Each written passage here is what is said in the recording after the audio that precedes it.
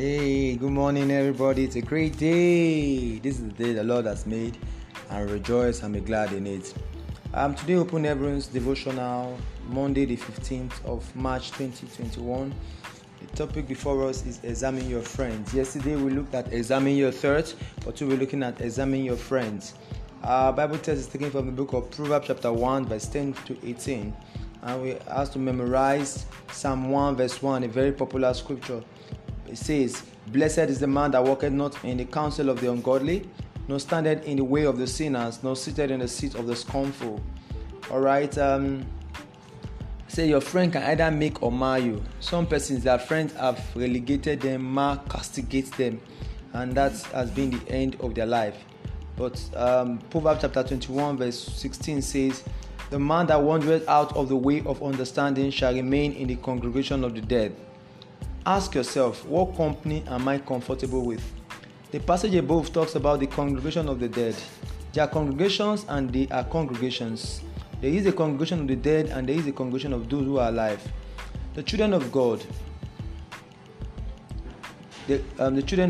be sure that you don't find yourself in the congregation of the dead. With whom do you feel comfortable with? The children of God or the children of the world? When I moved to Lagos from Osun State, I loved to attend parties. The parties were usually held by the road. My friends and I would sit beside the gutter, eating and drinking until very late in the night, and then light mosquito coils to ward off insects. I thought that was fun. I didn't know that I was in a congregation of the dead. In those days, we talked about all manner of unprintable things. Then I met Christ, and I was no longer comfortable spending time with such people. I was now alive and thus had no place among the dead anymore. They were also not comfortable in my company because they were not willing to join the congregation of the living. Luke chapter 24 verse 5 says, "Why seek ye the living among the dead?" The living is not to be found among the dead. If you still feel comfortable with friends who smoke, drink, and have all manner of dirty conversation, you need to examine yourself to know whether you are alive or dead. I'll have to bring in my own experience here. Definitely, my friends, they tend to know who I am, and most often time when they tend to do some particular thing and I'm approaching, I don't know, some of them are older than me and they just put it away. There's this particular bros I used to respect a lot in the hood, and he was smoking one day. He was smoking from Arizona, Arizona, and I was approaching like 2 minutes to his where he was. The next people started noticing, they went down smiling. What influence has this boy got to do in this bros? He put the Arizona on the floor and started stepping on it. This guy is far older than me. I think when he was in SS3, I was in primary 6. Yeah, that was how wide the age bracket is.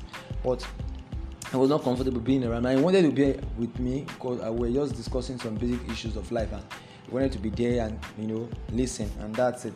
So, what kind of television shows and music do you enjoy? Check. What kind of congregation are you comfortable in? Be not deceived. 1 Corinthians 15:33. Be not deceived. Evil communication corrupts good manners. So do not feel that you are immortals. You are fires, tongue speaking, demon casting, and fires and spitting. No, when you are found among the people of the world, the dead, as today's message calls it, before you know, you start behaving like them, you start acting like them. Pray that God will help us all in the name of Jesus, that our friends will not drag us to the pit of hell. We will not be relegated or castigated by our friends because of the kind of people we keep. The Lord will help us in the name of Jesus. Now, today's reflection basically is make a list of your friends. What percentage are truly born again? That should be a task for us all. Make a list of your friends and ask yourself what percentage are truly born again. If you have a percentage that is less than, of course, 80%, it's obvious that you are going down the drain. Today hymn, of course, is hymn 28, What a Friend We Have in Jesus.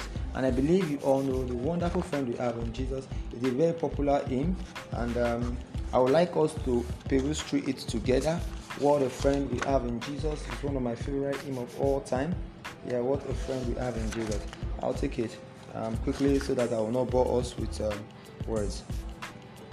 With what a friend we have in Jesus, all our sins and grief to bear. What a privilege to carry everything to God in prayer. Oh, what peace we often forfeit. Oh, what needless pain we bear. Oh, because we do not carry everything to God in prayer. The last stanza. Do your friends despise forsake you? Take it to the Lord in prayer. In His arms He will take and shield you. You will find a solace there. I pray the Lord help us to find solace in His arms in the name of Jesus. Jesus, who knows about our sorrow, will help us. Will help all our weaknesses in the name of Jesus. Our precious Savior is still our refuge. He will take us to the place called there. May you have a blessed Monday. Bye for now. Tada, Lawan Solomon Odafe.